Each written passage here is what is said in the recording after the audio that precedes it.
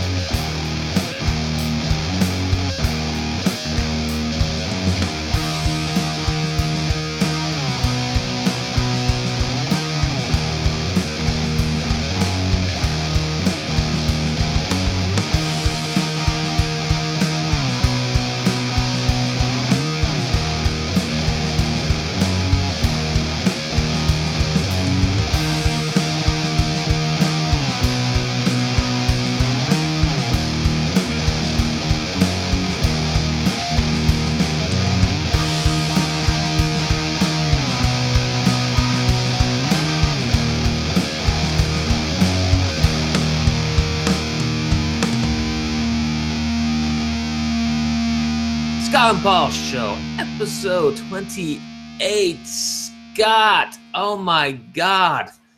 What is up today? What is up today? I'm heartbroken. Heartbroken. Yep. Oh, was Mother's Day ruined by the Bullet Club?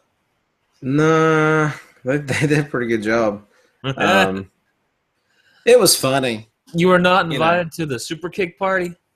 It was funny. I'll give it that, but I liked it, but I have some concerns also. Because you did not get your review copy for Doom until Friday. Was that the problem? Yeah, that might be some of it. Yeah, well, and Infinity is crapping out. Yeah, if you're a reviewer, you're not going to get your review copy for Doom until launch day. According to Bethesda, quote, Doom is a robust game comprised of single-player campaign, which I think they said is around 20 hours, 12 to 20 hours, some bullshit like that, online multiplayer, and snap map. We believe all three elements are important parts of the complete Doom experience and are meant to be experienced as part of a complete package. It's not the total package, it's not Lex Luger, but it is a complete package. As Doom's snap map and multiplayer modes both require access to a server that won't be live prior to launch, review copies will arrive on launch day. Well, I don't know what Snap Map is.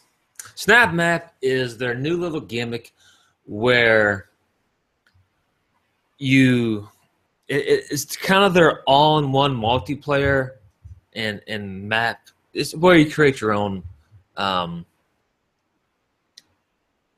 level. It's their level design. Okay. So it's their all-in-one Mario Maker. So everybody can just drag and drop. It's really easy, simple map-making design. Well, that sounds interesting. Yeah. It may be like Lex Luger. It's really simple and because it's probably going to be broken. Yeah. When it launches. No offense, Lex Luger. But the problem with that is, though, where you used to be able to create your own shit on the old stuff, now it's all built together. Yeah, it comes prepackaged. Prepackaged. You can't do your own. You can't mod it now. I wonder if the PC version will let you do that. No. It's terrible. It's all the same. That's what differentiates PC as far as gameplay goes. Yeah, it's all the same now. Everybody uses the same snap map. Yeah, I mean, it can still be really good. It just won't be as good as it can be. I mean, you've got 50,000 or 100,000 amateur game developers designing shit. Eventually, it's the cream of the crop rises. So, yeah, it's kind of worrying that they're not going to release that until Friday. If they're being legit, fine, but they're probably not. This is a future bug hunt game. I don't know. I'm super excited. Has there been a bad game from this studio? Bethesda? This I is mean, the I mean, first. there's been some less than good games, but you have to go back to Some of the earlier PS2 stuff. days. You know what I mean? I'm trying to think of some of those Bethesda games. I know there was some old Terminator first-person shooters, Doomish clones, Skynet, Future Shock, whatever. Um, Bethesda released those. Daggerfall. Daggerfall was decent. It was good. There was a racing game. I forget what it was. Way back. I mean, like 95 or something. The Terminator games were decent too. The Wayne first one Gretzky wasn't very good, hockey. but Skynet was really good. For its time, it was pretty good. Wayne Gretzky hockey. Terminator series. Elder Scrolls series. Yeah. Their Terminator series got the atmosphere right. That's the thing that pretty much every Terminator game has gotten wrong. Like you're in the future destroyed landscape, and it felt like you was in a shitty empty world. And then of course, Right. well, it's probably because you were in actually an empty world compared to today's games, but then they had the full motion video stuff too. It's fun. Zero Critical. Call of Cthulhu. Pirates of the Caribbean. Wet. Yeah, it's Game Boy Advance games, maybe. Was that Pirates? Possibly. It was a series, 2003 to 2006. Yeah, okay, I see what you're saying. Yeah, Bethesda's got a pretty good track record overall. So, and I wonder how much of a hand that guys like John Carmack have had in this. None. None. Not even some phone calls or consulting, maybe. So, if they have, that helps too, because they're usually pretty good with that stuff. But I mean, I like the videos I've watched. I know a lot of people are like, "It's not Doom." I'm like, it's fast paced.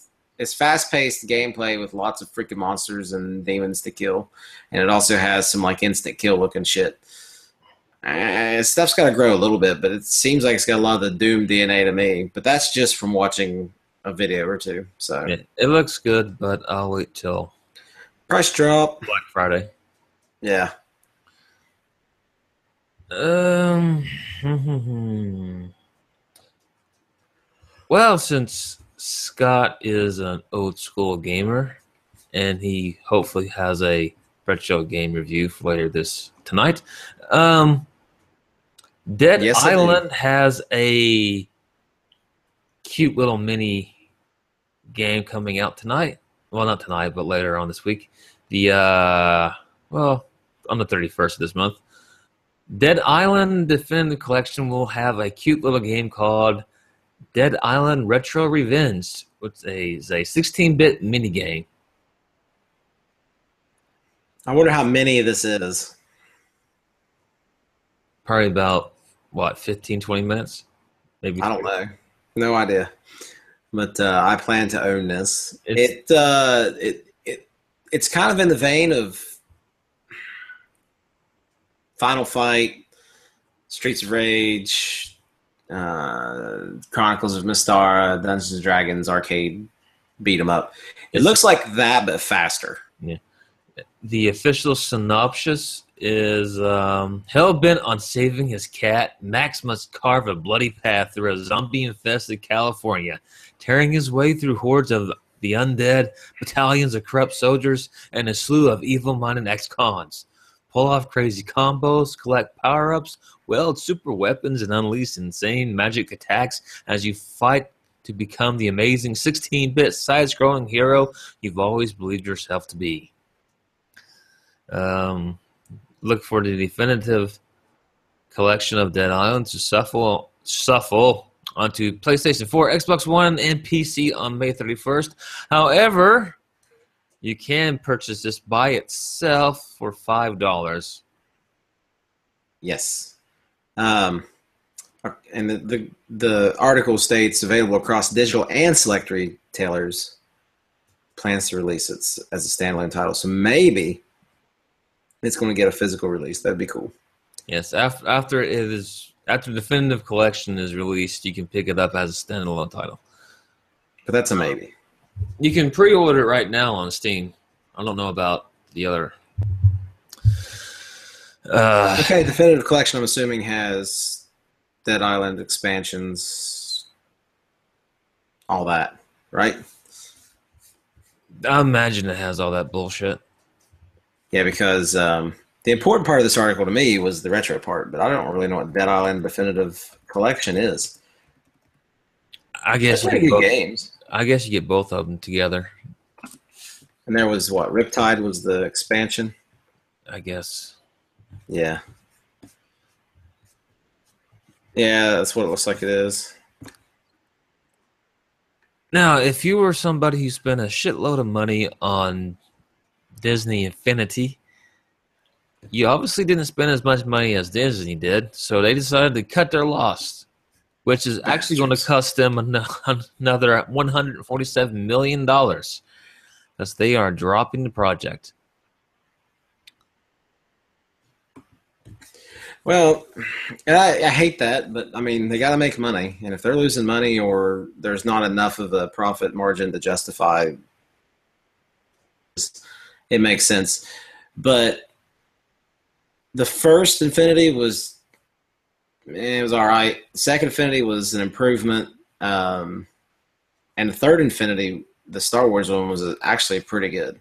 So I hate to see that the game was getting better each release, and the support's lost for it. So now they have the servers where you can download all the like custom maps that people make and upload, and there's some really good ingenious stuff in there. So I don't know if how long the servers will stay up from this announcement, but you might want to search like some top 10 or top 20 list for the maps and game modes that you can download, and probably download that stuff to your hard drive. Jimmy Pitaro, I think's his name, Disney Consumer Products and Interactive Media Chairman, posted the following statement confirming the closure of Avalanche Software. After a thorough evaluation, we have modified our approach to console gaming and will transition exclusively to a licensing model. This shift in strategy means we will cease production of Disney Infinity, where the lack of growth in the toys-to-life market coupled with the high development cost has created a challenging business model. This means that we will be shutting down Avalanche, our internal studio that developed the game. This was a difficult decision that we will not take lightly, given the quality of Disney Infinity and its many passionate fans.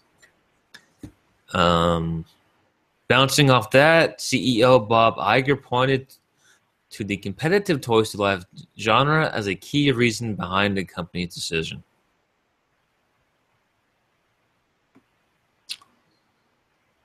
Yeah, my kids loved it. It drew me in. It's a pretty fun game. So That leaves Amiibo and Skylanders. yeah, maybe somebody will license out their own version with some cheaper, crappier toys.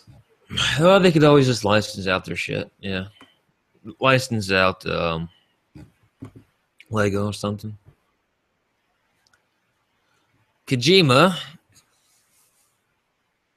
revealed that his upcoming PlayStation 4 project is the action game that will appeal to people who enjoy AAA games like The Division and Uncharted. Quote, it is an amazing game.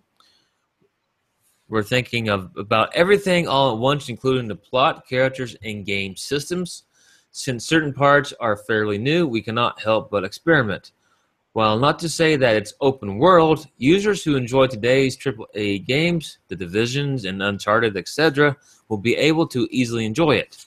When it's announced, you might not think, well, that's not outstanding, but you'll understand when you see it and play it. The genre is action. Well, that definitely whets the appetite a little bit. I wonder if it's going to be an original IP or no. I'm sure it's an original IP. He also wants to do something with virtual reality, but at the moment they don't have anyone to do it. Quote, I think VR holds the key to game development.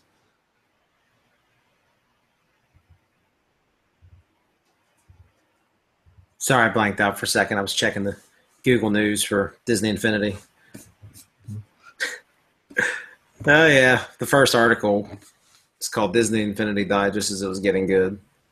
Mm. So, anyways, whatever. I like During watching the kids EA's open that up. calls yesterday, CFO Blank Jorgensen confirmed that their Star Wars Battlefront sequel will be released in 2017 and will include content from the new movies. Additionally, he said that Star Wars action game from Visceral and Motive is most likely releasing in 2018.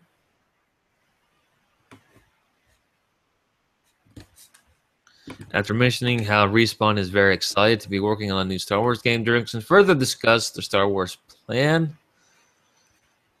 So the cadence should be at very least every year, along with the cadence of the large and small movies that Disney is doing, or side movies that Disney is doing relative to Star Wars. And then obviously we'll continue to layer in mobile titles where possible, and we'll try to have a diverse Star Wars activity from shooters, all the while action and strategy, but at the same time taking advantage of all the new IP that's being developed by our partners at Disney. So let's translate that. We are going to milk this for all that we can. So the release schedule for the DLC runs through the majority of this year, right? For the current Battlefront? Star Wars Battlefront final expansion arrives in early 2017. Expect the next Battlefront to release in late 2017. Well, I mean, I don't know. Wow. That is stretching it and milking it. I just hope they have a good single-player campaign with an interesting story and couch co-op. They're not going to have couch. Well, I know they're not going to have couch co-op. This one has couch co-op. Yeah, it has couch multiplayer. There's a difference. There's not a co-op campaign. There's no, but it does have couch co-op though. Yeah, little skirmishes, or whatever. Me and Owen played quite a few of those. Aiden's played a few of them, but the big stink that a lot of people that I've spoken with personally, and I know this is a statistically small sample, their big issue was the lack of a campaign. It's just, you seem like, I mean, I know multiplayer gaming is the big thing, but they really need to add some sort of a campaign. Well, even the one that was in the Battlefront 2 worked because you had a story that went with it. You had narration by the Jango Fett actor telling you about, what's going on, and they used freaking footage from the movies to fill it in, but it still felt like you were doing something besides just respawning into infinity. So, well, the biggest problem was as soon as Battlefront 3 got released, everybody saw what could have happened. Yeah.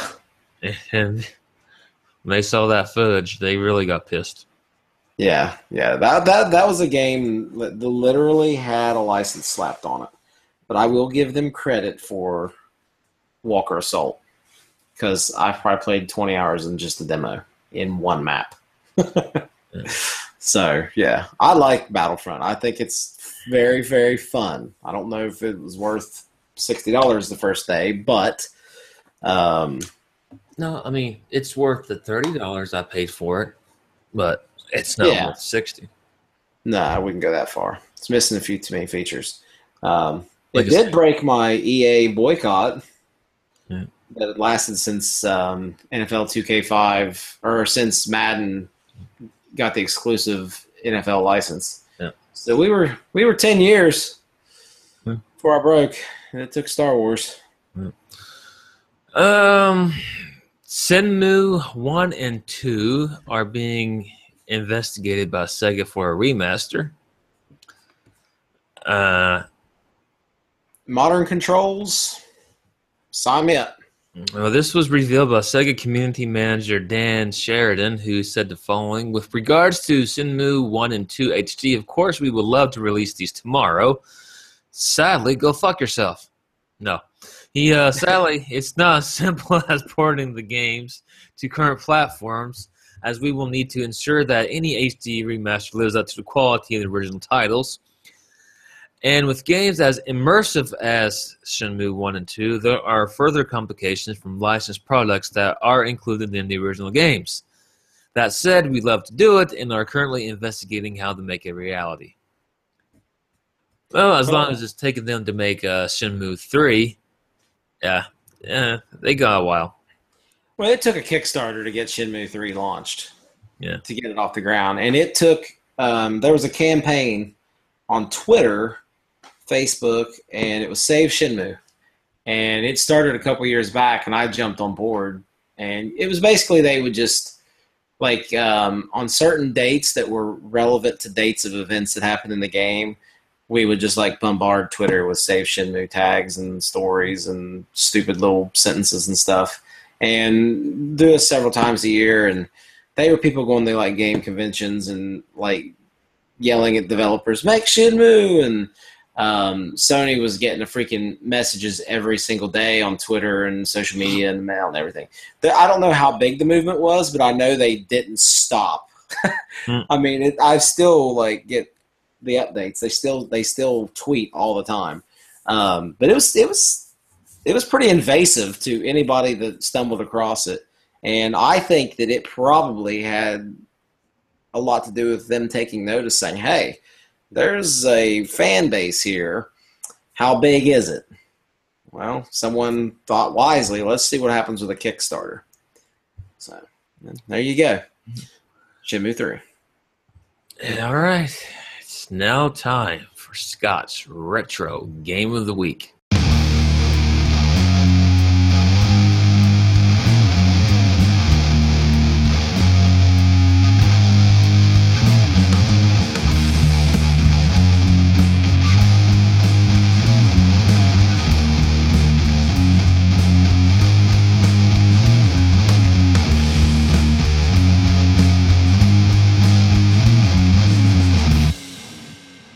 This one, if you walked into the arcade in the mid-90s, or you were one of the very few people that bought a Sega Saturn, you could play X-Men Children of the Atom. Since we did a fighting game last week, I was trying to find some other fighting games, and I pulled out my copy of X-Men. I hadn't played it in a while. This is a very, very, very good game, but with probably some of the cheapest AI I've ever seen in a freaking fighting game ever.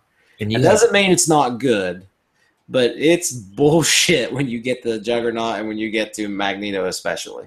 And there were two different arcades. Two different arcades. One was like a big 4-player arcade. The other one was like 2, wasn't there?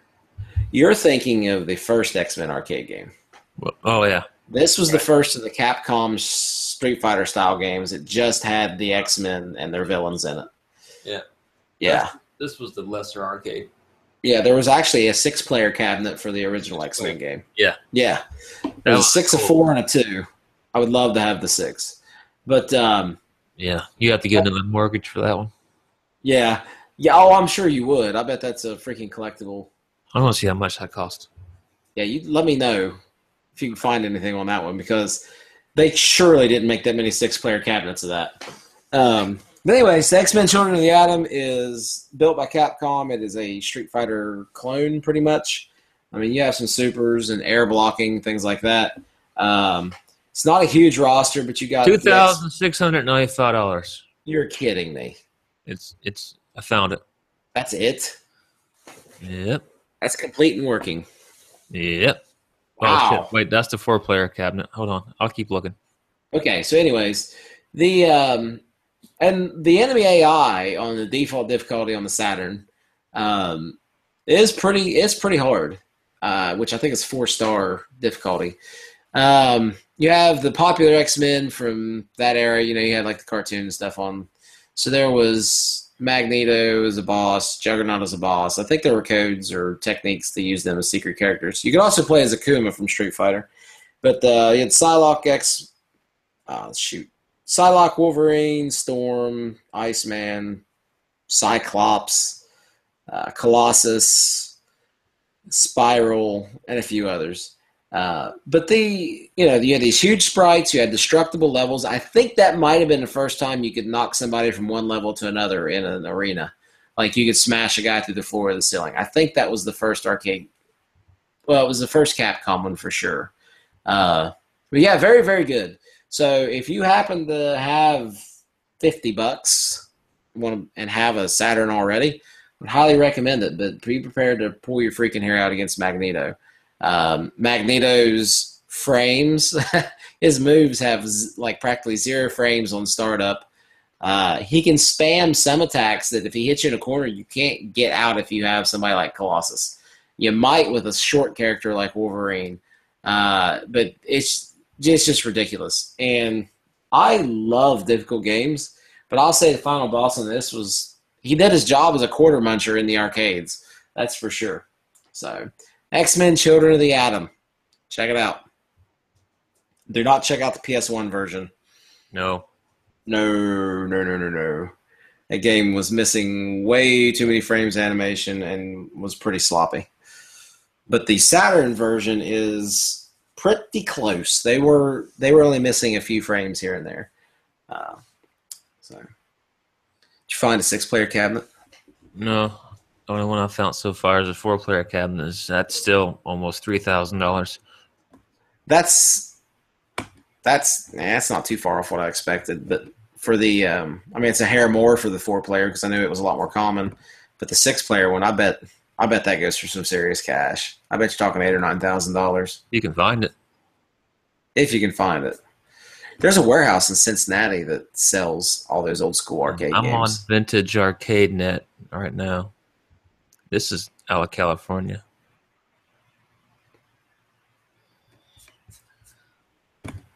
I need to get off the site. I'm trying to buy an iPad Pro for the comic books. Okay. On to big thing about arcade games, they're not as fun when you have unlimited quarters. Yeah. Well, 90+% of them are just they fall apart when you have unlimited quarters. Yeah. I got a MAME. I should just be happy. Other than the fighting games hold up, and some of the action games do. But I've found that a lot of them, when you can just tap that key, it just kind of ruins it. All right. TV, movies and TV. There's a possibility that Supergirl will move from CBS to the CW.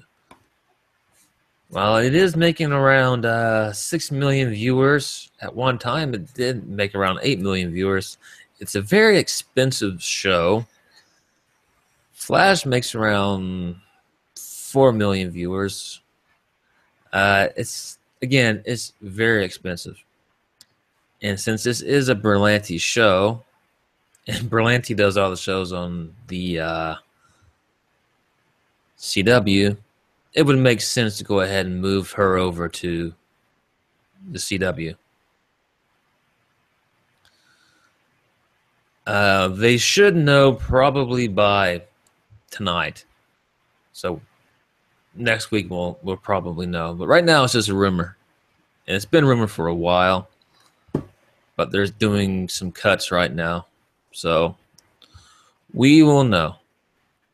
I still haven't watched this show. I need to. It's pretty much a preemptive strike to trim costs to... this is from Deadline here. Such a move from CBS to CW has been rumored for a while, but I hear talks are for real now, going concurrently with CBS renewal process, which is nearing the finish line. I hear CBS has until the end of today, Wednesday, to make a decision on Supergirl, but that can conceivably get extended. It is unclear whether an agreement would be reached because it is a tall order for a show of that scale to be produced for CW.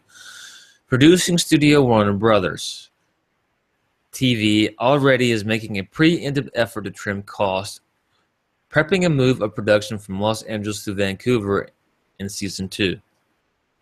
That would bring the show from producer Greg Berlanti together with his CW superhero drama series, which are all based in Vancouver. So, well, that's cost saving to start with, but yeah, they do a lot of stuff on Arrow and Flash. I'm pretty sure they can handle a Supergirl show.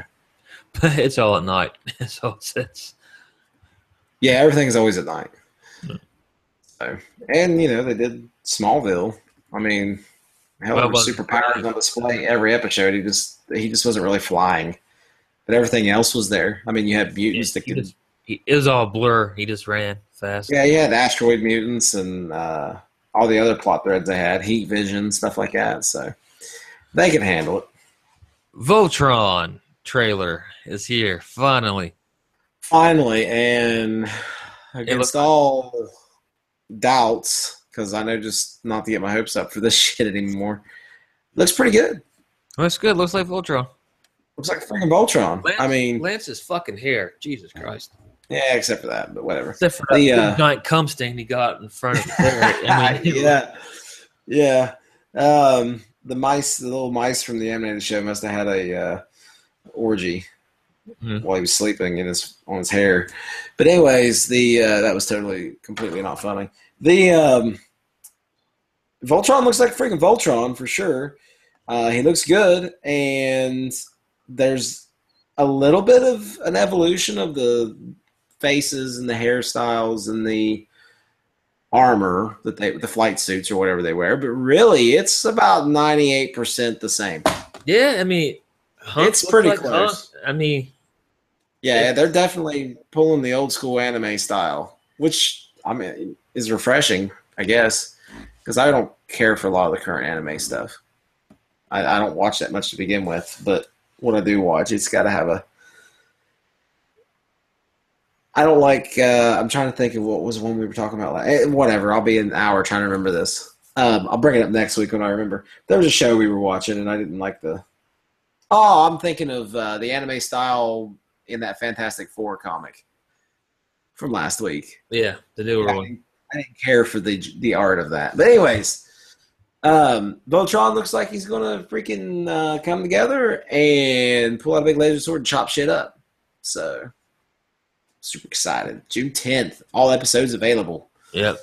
So I will be binge watching that when I'm at Disney World. I'll be like, I'm not going to Space Mountain today. Woo! Woo! Yeah, Space Mountain. So Ric Flair takes all the ladies. Fuck, that's on Friday too. Oh, you fucking assholes. I'll be working. Yeah, I will be. I guess I need to get my son started on the original series. I believe it's on Amazon Prime. So I've had him watch an episode a couple years ago, and it didn't hold his attention very long. But he was young.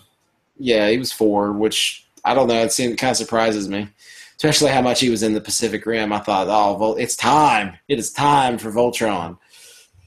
But I hope it's not like the rebooted cartoon where you don't get to see Voltron in the first couple episodes. Because we tried that, and we didn't make it past the first episode, I don't think. I think we did make it through the first episode, but it's a little bit more adult. The rumor going around for the new Justice League villain has been making its rounds, and it appears that it will be, according to Birth Movies Death, is Steppenwolf.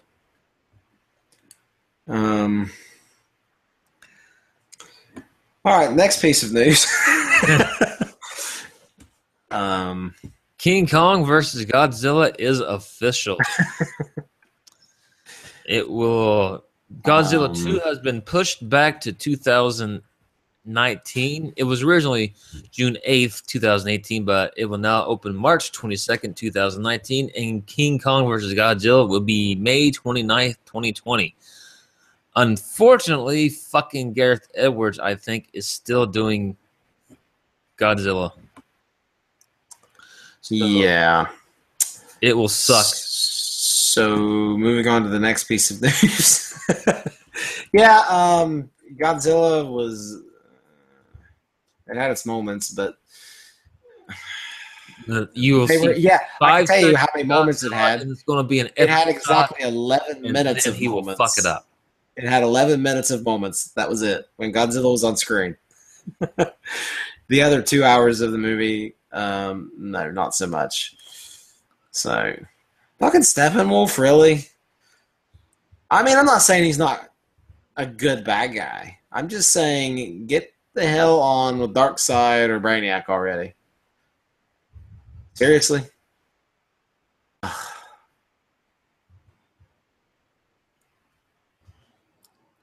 Apparently, there was a deleted scene in Batman versus Superman, Dawn of Justice. Lex Luthor's shown communicating with the hologram of Steppenwolf. I'd say that's pretty much set in stone. Oh, I'm sure if they manage to find a good plot somewhere, maybe it could be interesting, but good luck with that. Warner Brothers, you can't do shit correctly. So, on to the next piece of news. Oh, and I forgot to post this. Hold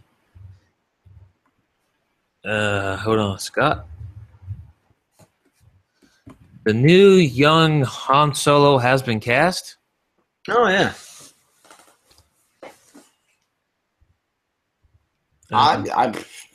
He doesn't look offensive, I'll say that.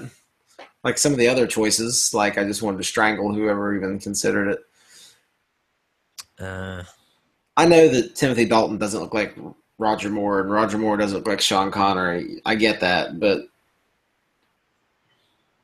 this, I believe Bond was just a few years ahead of this culture, this geek culture, nerd culture that we movie fans and sci-fi fans have about how things should be. And I think where that was in the DNA of Bond, it works better. But you're gonna have to have one hell of a good performance to have a good Han Solo. That's not named Harrison Ford. Alden Ehrenreich. Yeah, I can't pronounce his fucking Has name. been officially cast as a young Han Solo. He is 26. He starred in A Beautiful Christmas. No, Beautiful Creatures. And a supporting role in Woody Allen's Blue Jasmine. Yeah, I saw the news 2 days ago or yesterday, I think. Yeah. Some shots he reminds me more of Jack Nicholson than anything. Than others, he looks a little bit like Harrison Ford or Dennis Quaid or something. Not with that fucking hair. Well, no, not with the hair in that picture, but hey. This is a really bad fucking idea. Oh, it's a terrible idea. It's a bad fucking idea. It's a bad fucking idea. You're taking one of the most iconic film characters of all time and just fucking de-age him. Just de-age Harrison Ford. Harrison Ford hates the fucking series, though. Yeah, well, he does. Get somebody else to fucking do it. And de-age that guy, CGI it. Get Andy Serkis to fucking play him. Yeah, the voice though. Fucking get that guy from YouTube that not only looks like him, but sounds like him. Doesn't mean he can act. Just get that guy. Sure as hell impersonate Harrison Ford. Like if I was walking down the street and that son of a bitch walked by, I'd think that was Harrison Ford's son, or I just fell back in time. Yeah. So, but yeah, it's a bad idea. It's a terrible idea. It is such a terrible idea to do a Han Solo movie because you can't live up to the expectation. You cannot. It's not going to happen. I hope this movie fucking flops. I don't. I do. So they're stop doing this. Stop them from trying again. I mean, they're going to make a fucking movie about fucking Lobot at some point as they milk this franchise to death.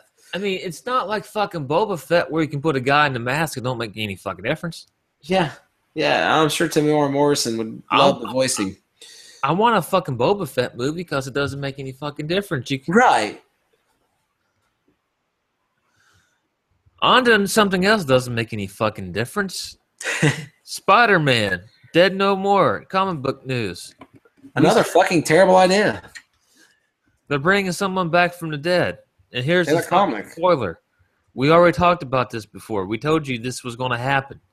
Here's the spoiler. Gwen Stacy's coming back from the dead again. Okay. On to wrestling news. No. Hold on a second. Well, you going to talk about this? I got to take a step back here. One of the shining lights of comic book deaths is the Gwen Stacy death scene Right. in comics. It was the one moment in the freaking last movie that was worth watching too. But anyways, that's another story. But what made it work was that she never came back. Oh, I'm sure I missed a scroll or two or something, but regardless, she never really came back. And now she's back. And I mean, when did she die? Like freaking 1966, 68? I mean, I forgot when it was, but yeah. it's been some time. And that was a very, very, very adult panel, several panels. And they knocked that one out of the park. That was ahead of its time. And especially in comics. And yeah, it's just kind of like, you're going to really unravel all that? Why? Because you're fucking morons. That's why. So, I'm not a fan of it. I'm not saying it can't be done well, but I'm pretty sure it won't be. I mean, you already had freaking Spider-Man Mary Jane, and then now they're not married and know anything about each other or some crazy shit. Involving some magic. So Quinsala doesn't like married Spider-Man, so he fucking got rid of it. All right. On to WWE. They just like ran like a series where he's like Mr. Teen that doesn't quite have the same continuity. If they're that worried about it. Well, you had Ultimate Spider-Man, but then they fucking got rid of that. Yeah, that was a fucking promising series of books. The entire universe of Yep, and then they fucking Ultimates was great, and then that I don't even remember what the issue was called, whatever it was, where freaking everybody died, and it was just terrible. The Blob ate Wasp. It's not even like, I don't know if you ever saw it, but it wasn't like he ate Little Wasp either. Like, he's literally like devouring her guts. She's full sized. Pretty sure he gets killed right after that, but. On to wrestling news. WWE did their spring cleaning. They fired Hornswoggle, Alex Riley, Seb Coulter, El Torito, Cameron, Santino Marella, Wade Barrett, Damian Sandow, and the fucking Brooklyn Brawler, who's been there for 30 years. Fired the Brooklyn Brawler? Yeah. They got rid of everybody. Nobody's safe. What a bunch of dicks. And on the continuing ballad of Adam Rose, this one everybody was kind of feeling sorry for him. The dumb fucker got himself arrested for domestic abuse. Well, it's because he's an asshole. Apparently so. If you do that, you're an asshole. She was charged with tampering. Unless she had it coming, clearly, right? Yeah, well, he's charged with tampering with a witness and domestic battery. Tampering with a witness, huh? He's threatening someone's ass. Keep your mouth shut. I'm gonna knock you out. Reports I read was she was on the phone, and while she was making the phone call, to 911, he grabbed the phone out of her hand. So that's your felony charge. And once that happened, the WWE said, quote, WWE has zero tolerance for matters involving domestic violence. As per our policy, Raymond Lepine has been suspended indefinitely following his arrest. So he will be next to be fired. Good job, dumbass. So now nobody fucking feels sorry for your ass. Triple H, in case you're wondering where the fuck he's been, well, he signed a new contract. Did he release a statement over China or anything?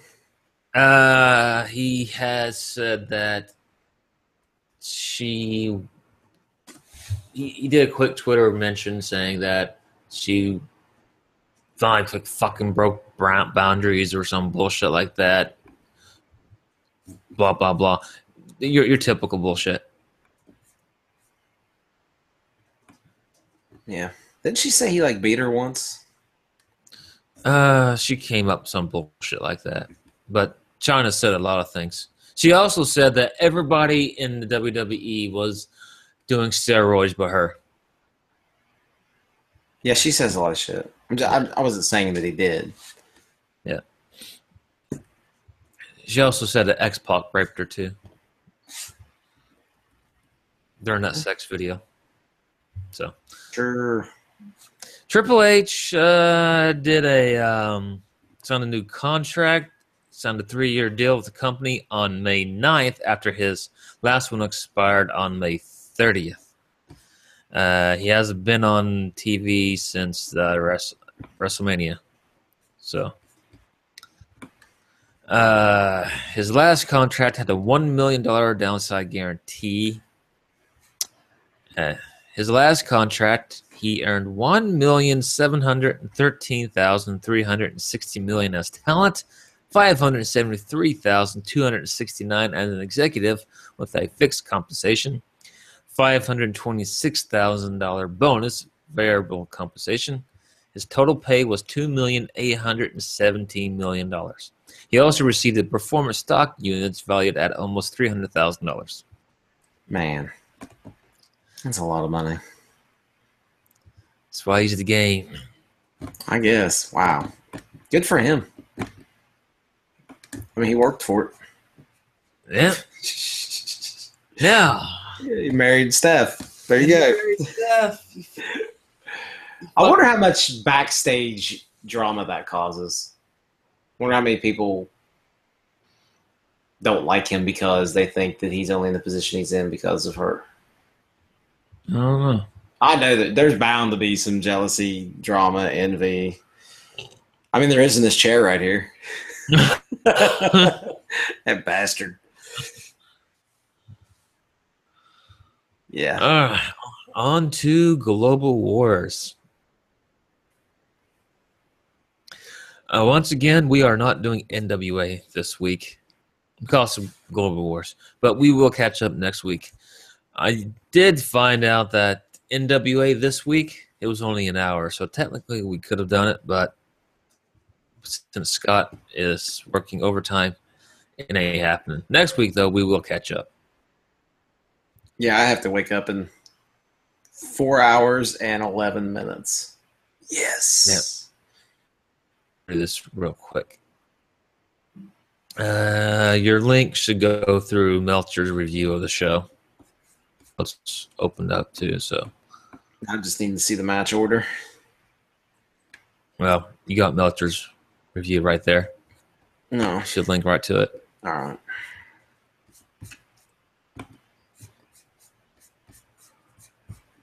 It was pretty good. I mean,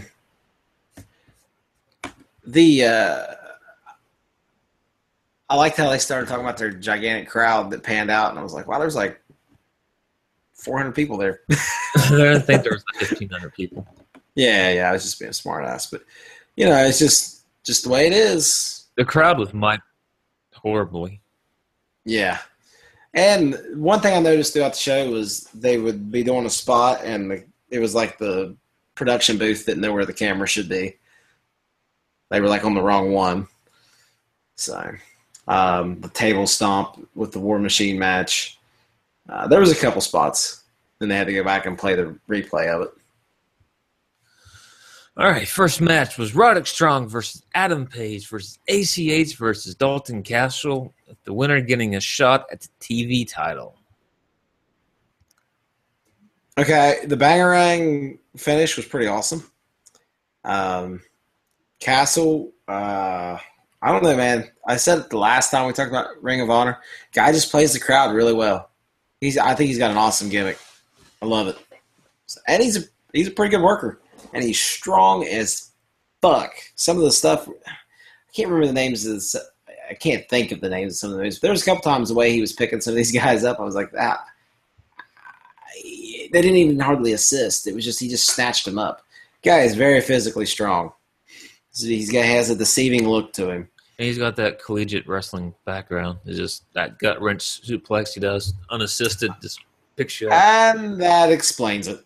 That was one of the moves I was thinking of. Yeah, that collegiate wrestling background, that definitely explains it. He's I got think he has one. strong ass core. If he doesn't, I'll be surprised. But yeah, the finish, you saw him use a suplex gut bust. Well, it was basically Dalton Castle worked the whole match. It was nothing but him. Yeah, he run the show. You know, and at the end, saw Roderick Strong use a superplex, gut buster, and a sidekick on Adam Page. But then Castle came in, used the Bangarang, which is basically a let me go back to my notes. It was basically a reverse sitting down power bomb, but he used that on Page and crushing Page. And after the match,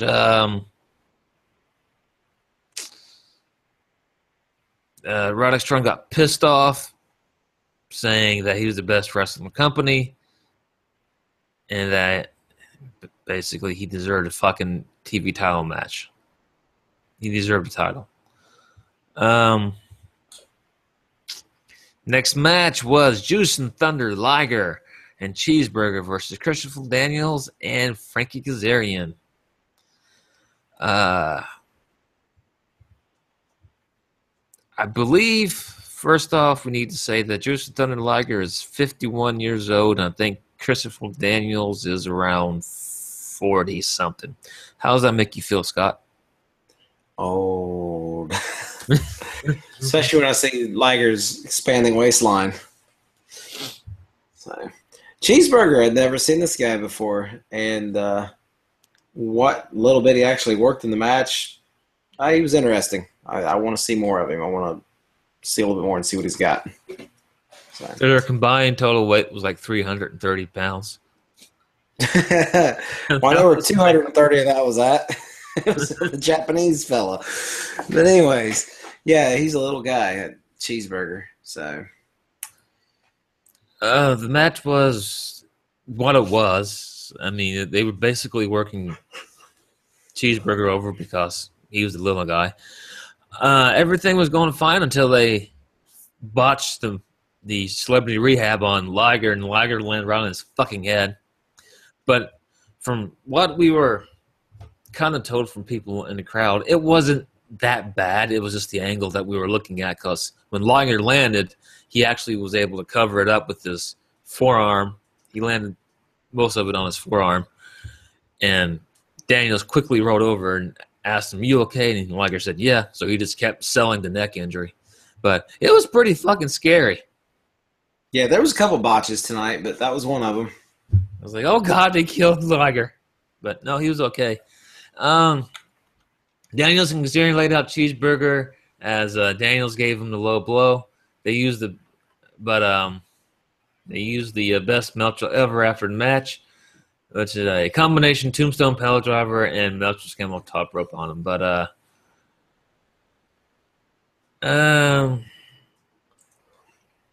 it was a quick, decent match. Nothing special. Next up, we had the tag champions. You did have I forgot to say that they actually got the victory. Cheeseburger won with a Cheeseburger roll-up. won. And that was his first ever pay-per-view victory. Yeah, he got the little roll-up and finished him off. Mm-hmm. So. Then next you had ROH Tag Team Champions War Machine versus Mark and Jay Briscoe.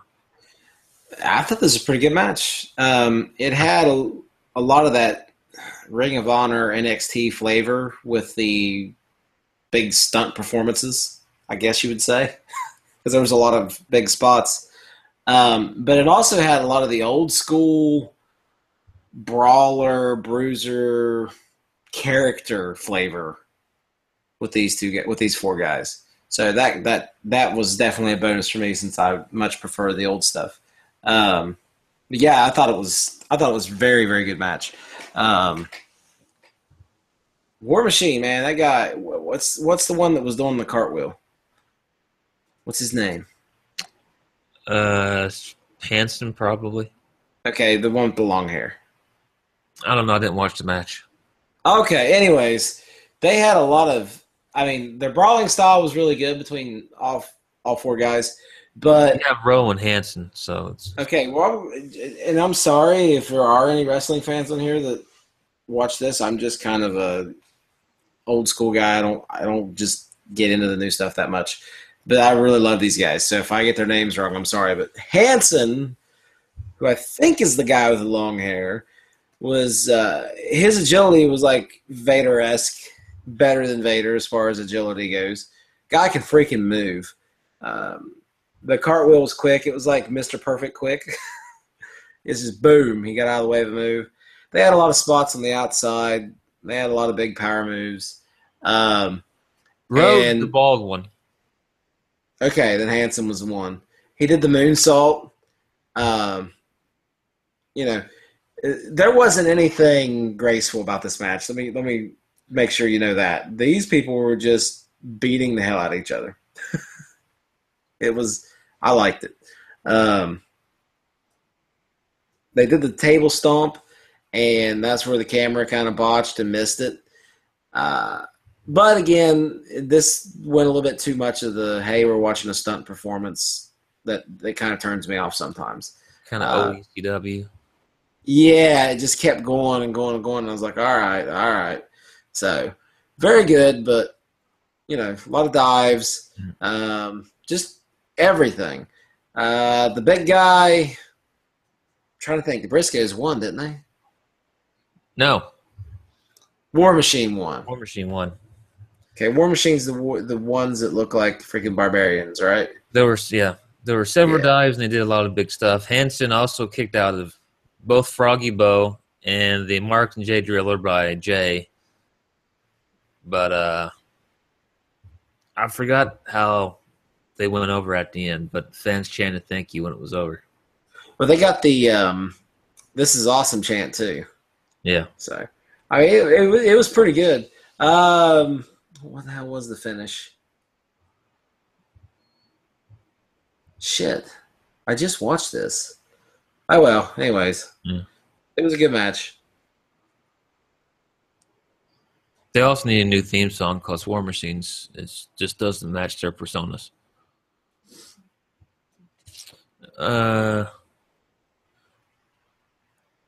IWGP champion Tatsuya Naito versus Kyle O'Reilly. O'Reilly is like a baby face, and most of the time the fans like him. But Naito is a heel, but he's like a cool heel. For some reason, like 90% of the crowd love Naito. And I don't know if this is because of the fact that this is like the hardcore fans. And so since it's a New Japan guy, they're marking out just because he's New Japan. And they're here for these guys. I think this is the match that had the New Japan chant. It is. He's the New Japan chant. So I don't know if they're marking out because it's a New Japan guy chant, or if it's because they really just fucking love Naito. I don't like Kyle O'Reilly, and I love Naito, so I'm not a good judge of character on this, but I think it's kind of both. Anyway, this was actually a really good fucking match. Yeah. One of the best matches on the show. It was very good. Naito, he had a couple of his spots too many times. The sitting on his side posing, like, dude, get up and do something. Well, he always does that. That's his gimmick. I know it's a shtick, but it's still just too slow for me. That's just I don't give a fuck gimmick. Yeah, he sells it very well. O'Reilly, I mean, he's good. He's one of the fastest guys to use the MMA style of pro wrestling. The way he transitions and the moves he uses, he makes it as good as that can be. That being a guy that loves MMA, but there's very few MMA moves I find interesting inside wrestling. Love them outside wrestling. Inside wrestling, they don't get me too excited. But he's definitely good with he does his gimmick as well as that gimmick can be done, I think. So. Yeah. But I think he's definitely hit a glass ceiling on that gimmick. Yeah. The finish saw O'Reilly get a near fall, bridging back suplex, but Naito used a spine buster and Estado for the pin. After the match, Naito extended his hand. Then he kicked him in the nuts, and then O'Reilly was laying there. Naito took the belt and threw it in the air like he always does. So, and of course, always showing no respect for the belt because he doesn't give a fuck. Next match was Tanahashi and Michael Elgin versus Okada and Moose. It's not often you see this two guys standing in the ring and fans start chanting, "Holy shit." Yeah, that was, I mean, right, they were just standing there. And people are like, "Holy shit." And never have two guys done so little and the people fucking popped, because this was like probably the least amount that Tanahashi and Okada ever had to fucking do, and people were like fucking creaming their pants. Yeah. And what little they did was probably better than what you're going to fucking watch on Raw. It was a good, solid match. They've had fucking 5-star matches. Oh, really? Yeah. Just go back and watch New Japan. Anything like Okada and Tanahashi's done, all their fucking matches are amazing. And then when you have Okada went for the fucking easy heat. All he did is like, all right, fuck it. I'm a heel. Time to get some heat. And go up there and he fucking tagged Moose. And then people's like, oh, bullshit. Boo. Fuck this shit. But it was a fun tag match. You had like the double drop kick where the two giants just both proved that we can do drop kicks. Yeah, that was a good spot. That was a good spot. Moose, I like Moose. Moose should not be able to fucking move like he can. He's unreal. Yeah, he's one of the guys. I've watched 2 Ring of Honor shows, and he stood out in both of them. Elgin did that fucking delayed vertical suplex on Moose. God damn. Was that the one that counted? Yeah. Holy cow! It was 30, wasn't it? 30 seconds. Moose is what? Probably like 280, 300. Legitimately, no less than 270. Probably 270 to 290. Elgin's a beast. Yeah, and you got to think, not only is Elgin holding him up, but Moose is supporting himself for that amount of time. I bet the lactic acid burn in those guys' bodies was ridiculous. So, yeah, that was a good spot too. Crowd counting it out. That was new. That was another new thing I got to see, was a crowd counting out a delayed vertical suplex. But the whole match was fucking good. Of course, the end saw what you thought it would be. Elgin took the fucking fall. But it was a New Japan guy, Okada, hitting the Rainmaker on a New Japan guy because Elgin signed with New Japan. So New Japan going over New Japan. But it was a fun fucking match. The next match saw Tomohiro Ishii, the New Japan champ, versus Bobby Fish. And this was exactly what I thought it would be. 2 guys beating the fuck out of each other. The best spot in... Wait a minute. Did we move to the next match? Fish and Ishii? Yeah. Okay, the best... Sorry, I was actually replaying this moment from the fucking match in my head. When Bobby Fish is stuck in a corner and he's fighting his way out, or it looks like he's going to, and he belts Ishii a few times, then he decides to headbutt Ishii. And headbutt is kind of Ishii's gimmick. And Fish just kind of stumbles back and collapses into the ropes or into the turnbuckle. It was just a good spot. It was funny. It was effective. There was some drama to it. And he just dropped. I thought it was hilarious. He tried to use a headbutt on Ishii and then wondered why the hell he was knocked stupid. Very good spot. I liked it when I think he's doing like forearms to the face and chops in the middle of the ring, and then Ishii just says "fuck this" and he headbutts him in the heart, and he just falls. He just collapses in the middle of the ring. Yeah. Yeah. The delayed superplex was awesome. It was very good. It was a good story from start to finish. Fish knew that he was just going to get the shit kicked out of him, so he tried every single thing he could. Legs, and he knew that Ishii was never going to fucking tap. So he had one thing that he could do is just try to choke his ass out, and that's what he kept trying to do. Yeah.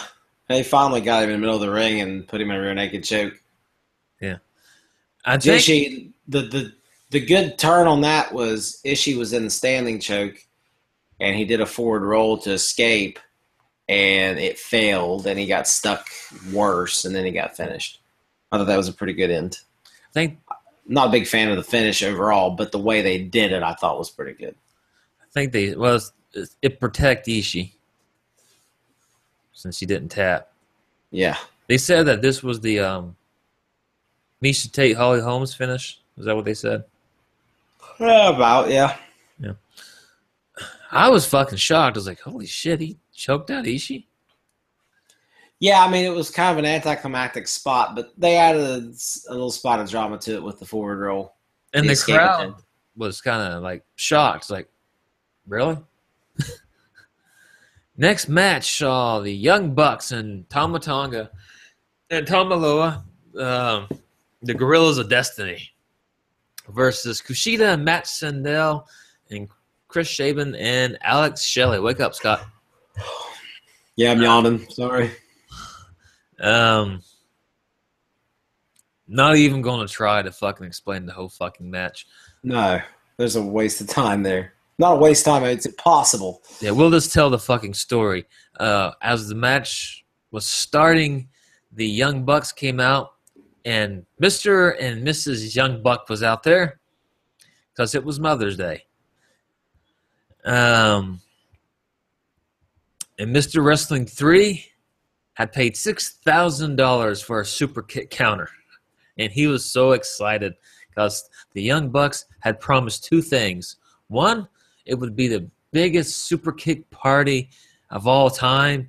And two, you would see a new member of the Bullet Club tonight.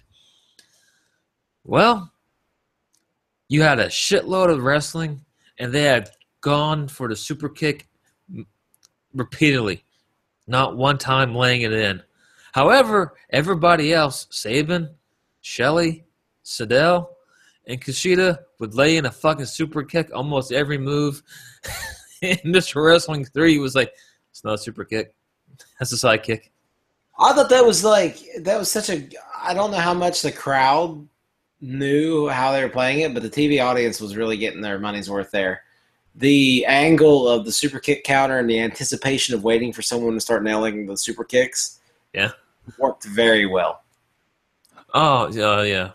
Fucking Carino sold the hell out of that. But at the end of the match, almost out of fucking nowhere, they got the Meltzer driver. I never really fucking knows how big the fucking Tamatoga and Tamaloa were until they actually showed up there. Holy shit, they're fucking huge. Yeah. The one guy looks kind of like it's a YouTube person. You probably don't know who he is. Looks like Elliot Hulse. Nope. With skull face paint. Yeah, you wouldn't know. He's a lifting guru, strength training guru. But anyways. But they are Ming's kids. So are they really? Yeah. Okay. Well, that's Haku's boys. This is funny because Ming really looks like Elliot Hulse. So. But it was match was fucking fun as hell. Yeah, it was a good match. Just a lot of it was a 15-minute freaking stunt spectacular. After the match, Mr. Wrestling 3 was kind of upset that he just got fucked out of $6,000. And BJ Whitmire came out wearing a Masked Superstar hood. since Mr. Superstar was a rival of Mr. Wrestling #2, so that's your little throwback gimmick there. Whitmire handed him a flash drive and told him to go to his hotel room and watch what's on it after the show. So that's the next stage of the Carino-Whitmire feud. And then next was your main event, ROH champion Jay Lethal versus Colt Cabana. They were having a pretty good wrestling match, but you kept having interference with Taylor Hendricks. After she interfered for the third time, Nigel McGuinness said, "Fuck this shit." He kicked her out. Tried to anyway, and he told Todd Sinclair that she's been interfering. He agreed, and they ejected her out of the building. The match continued, and then out of fucking nowhere, I forgot what fucking move that it was Billy Goat's Curse, which was Cabana's one of his finishers. And right at the moment that Jay Lethal was about to tap, once again, here comes Tyler Hendricks. She pulls Sinclair out of the ring. They're arguing, and then here comes the Young Bucks. They go for a super kick. Tyler Hendricks moves out of the way. They super kick Todd Sinclair. And then they super kick Tyler Hendricks. It was awesome. They climb into the ring. They have 2 T-shirts. They toss one to Colt. They toss the other one to Jay Lethal. Which one's going to join the Bullet Club? Because they did promise a brand new member of the Bullet Club.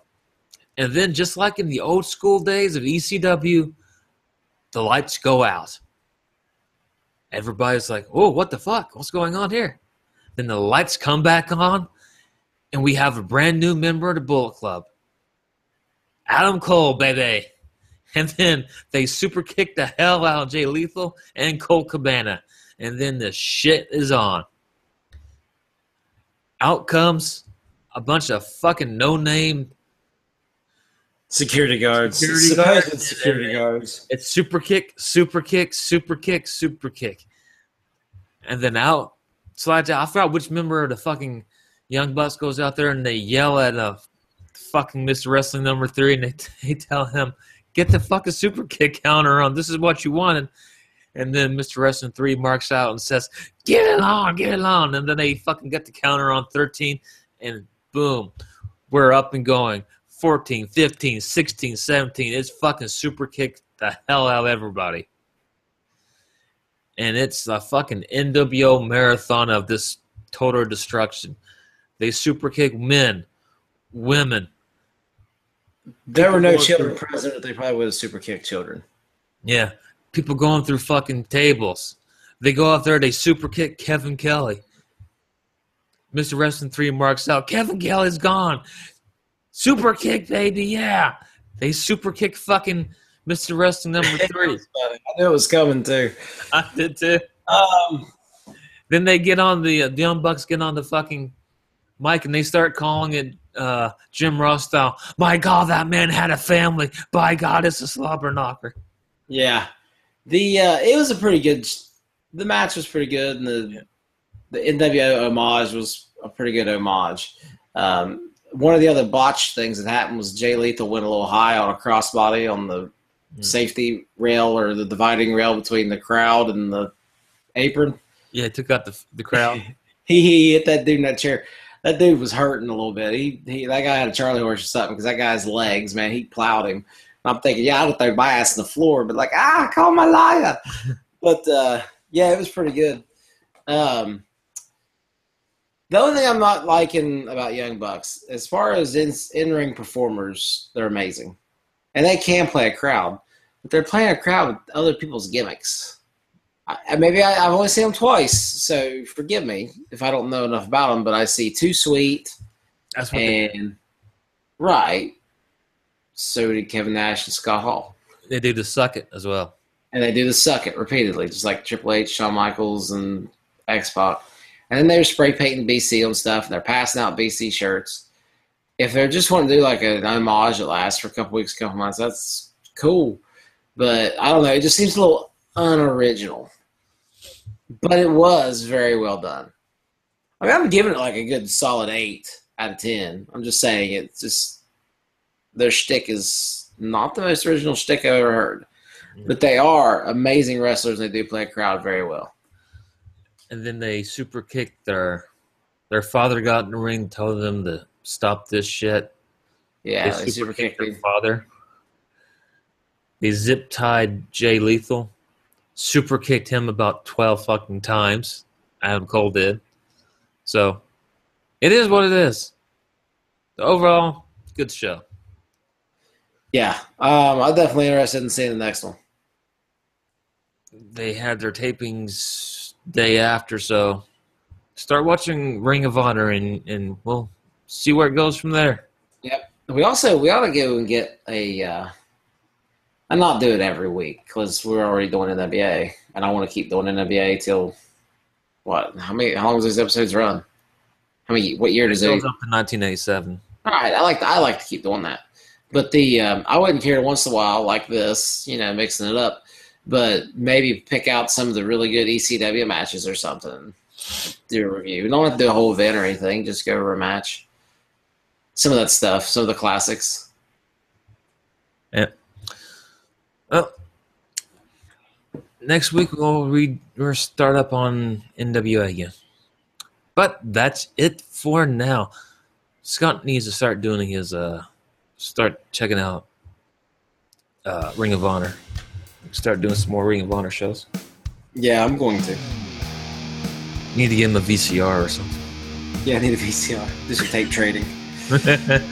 All right, that's it. Goodbye. Later.